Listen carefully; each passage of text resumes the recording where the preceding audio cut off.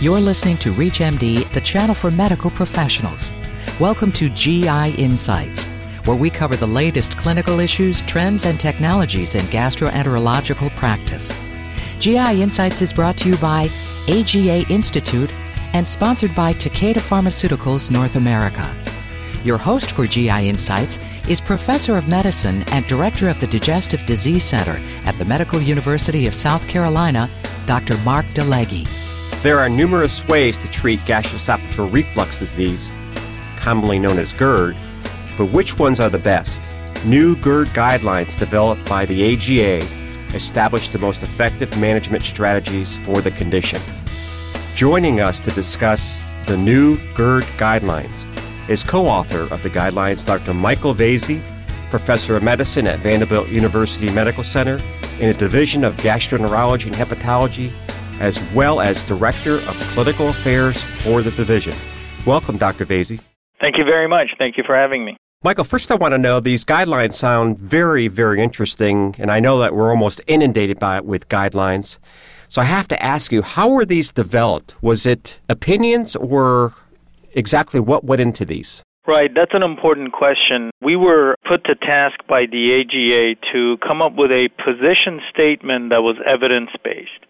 And that was an important factor, that it was not just opinion, although when there is no evidence, i.e. there are no randomized controlled trials in an area, then it would be based on practices and expert opinion, but majority of what we were tasked to do was based on what is the evidence currently that's published, are there randomized controlled studies, and what are the certainties and what are the uncertainties in the field.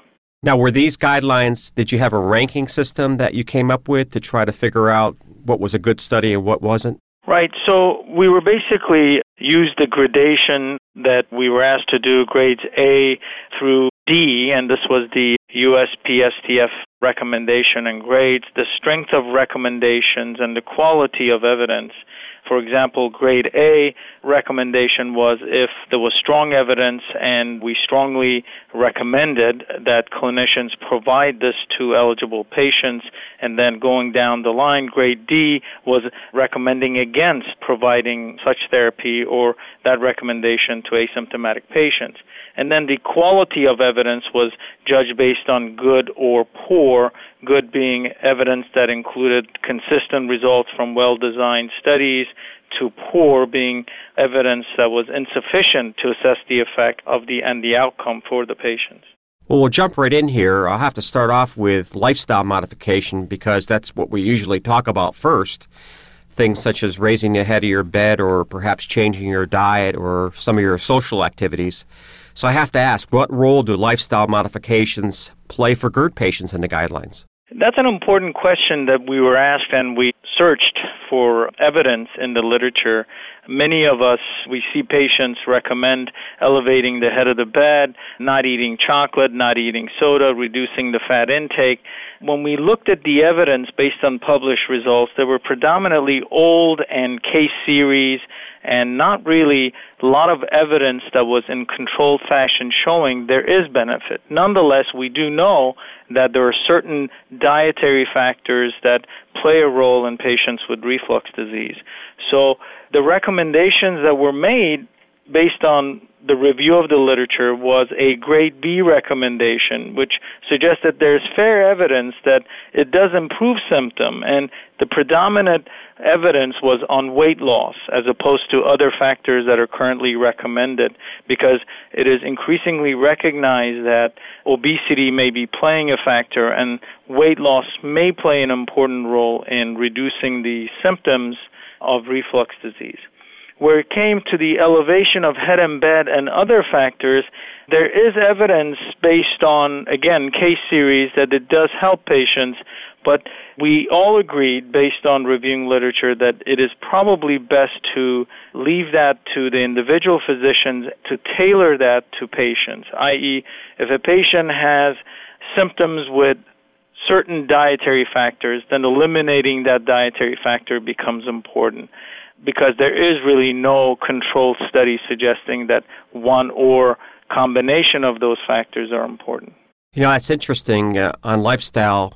As a gastroenterologist, we see patients our offices all the time, and frankly, many of them are getting larger and larger. So I'm hearing from you that we should start paying attention to perhaps a patient's body mass index or their weight. Yeah, and that's a sensitive subject. I think most of us, when we see patients, we ask patients, what has changed in you that resulted in either worsening symptoms, increasing symptom, and oftentimes it is, I just gained 10 pounds, or, it isn't that I started eating chocolate, it isn't that I started drinking a beer. It's predominantly about the body mass index. So you're absolutely right. Although sensitive, we do need to address it, and we do need to put the patient in certain regimen, and that's where we haven't done well. We tend to prescribe medications without necessarily looking at the overall picture, and the recommendation, at least, that I would make is to really pay special attention to that. Well, the mainstay of what I do as a gastroenterologist, and I'm sure yourself with reflux disease, is prescribe acid suppression therapy such as H2 blockers or proton pump inhibitors. What did the guidelines have to say about that? There is strong evidence. The guidelines, based on the review of literature, they're well-controlled, well-designed studies that suggest that acid suppression, H2 receptor antagonist, as well as proton pump inhibitors do help with patients with reflux disease. And that we know, and that is our current practice. So the recommendation is grade A. We strongly recommend it, at least the evidence strongly recommends the use of acid suppression. And there is also strong evidence that proton pump inhibitors have better capacity to suppress acid than H2 receptor antagonists. And this was based on meta-analyses that have been published in the field. So we know that PPIs are the mainstay of treatment for this condition. And the question that came up is, we used to do step up and then it became step down therapy. Although we didn't specifically address that, it is recommended that we do step down therapy, i.e. we strong with our proton pump inhibitors and then end up with the least amount of acid suppression that keeps the patient's symptoms at bay. Speaking of that, when you were looking at that therapy just on another pharmacologic agent, what about what we talk about as far as pro-motility agents? Did that come into the picture? Yeah, that was a grade D, as in recommend against, and there's fair evidence that is ineffective, was the conclusion. We do that in practice. I get that question all the time. What about adding metoclopramide, for example? There is no evidence necessarily that for reflux disease it will be beneficial, but there is evidence for gastroparesis. So, we stayed out of that. If reflux is secondary to gastroparesis, the recommendation is obviously to treat both reflux, but really to pay attention to the primary source, i.e. the reason for the gastroparesis and how to treat that. But for reflux alone, there is no evidence that a pro-motility agent such as metoclopramide would be beneficial. Michael, I've heard a lot of people, too, talk about using proton pump inhibitors during the day and H2 blockers at night. Is there any evidence to support that? There is not strong evidence to support this. The use of H2 receptor antagonists, in addition to the use of twice-daily PPI, for example, for the nocturnal acid breakthrough, we did not feel that there was strong evidence to suggest adding H2 receptor antagonists to such a regimen. Now, there is evidence, and we call that grade B, that is, there's fair evidence that if someone does not respond or only partially responds to once-daily therapy, to increase the dose to twice-daily therapy. I think most physicians are doing that, but adding H2 receptor antagonists to maximum, i.e. BID dosing of PPI, we felt that there was not much evidence to support it.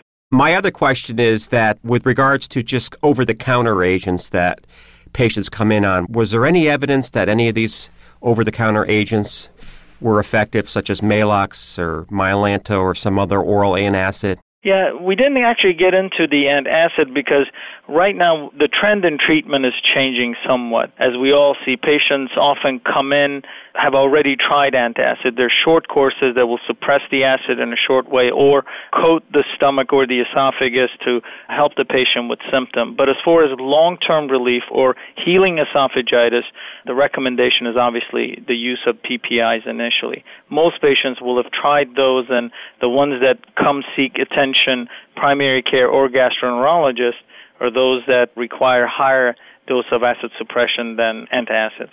If you're just tuning in, you're listening to GI Insights on ReachMD, the channel for medical professionals. I'm your host, Dr. Mark Delegue, and joining me to discuss the new GERD guidelines is Dr. Michael Vasey, Professor of Medicine at Vanderbilt University Medical Center in the Division of Gastroenterology and Hepatology, as well as Director of Clinical Affairs for the division.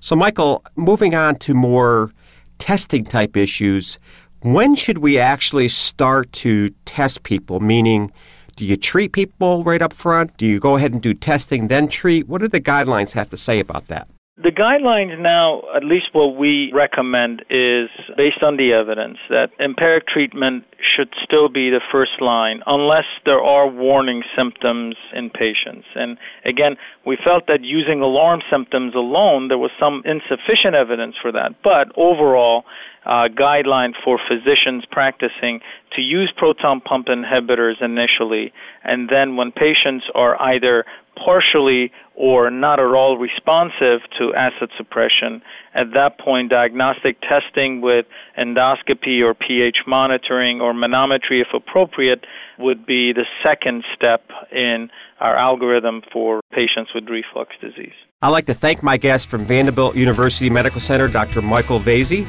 Dr. Vasey, thank you very much for being our guest this week on GI Insights. Thank you so much. I appreciate it. You have been listening to GI Insights on ReachMD, the channel for medical professionals. GI Insights is brought to you by AGA Institute and sponsored by Takeda Pharmaceuticals North America. For additional information on this program and on-demand podcasts, visit us at reachmd.com and use promo code AGA.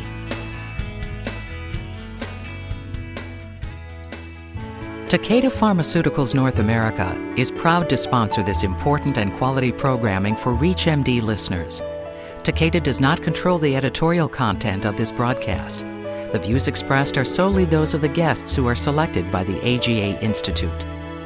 Based in Deerfield, Illinois, Takeda Pharmaceuticals North America is a wholly owned subsidiary of Takeda Pharmaceutical Company Limited, the largest pharmaceutical company in Japan.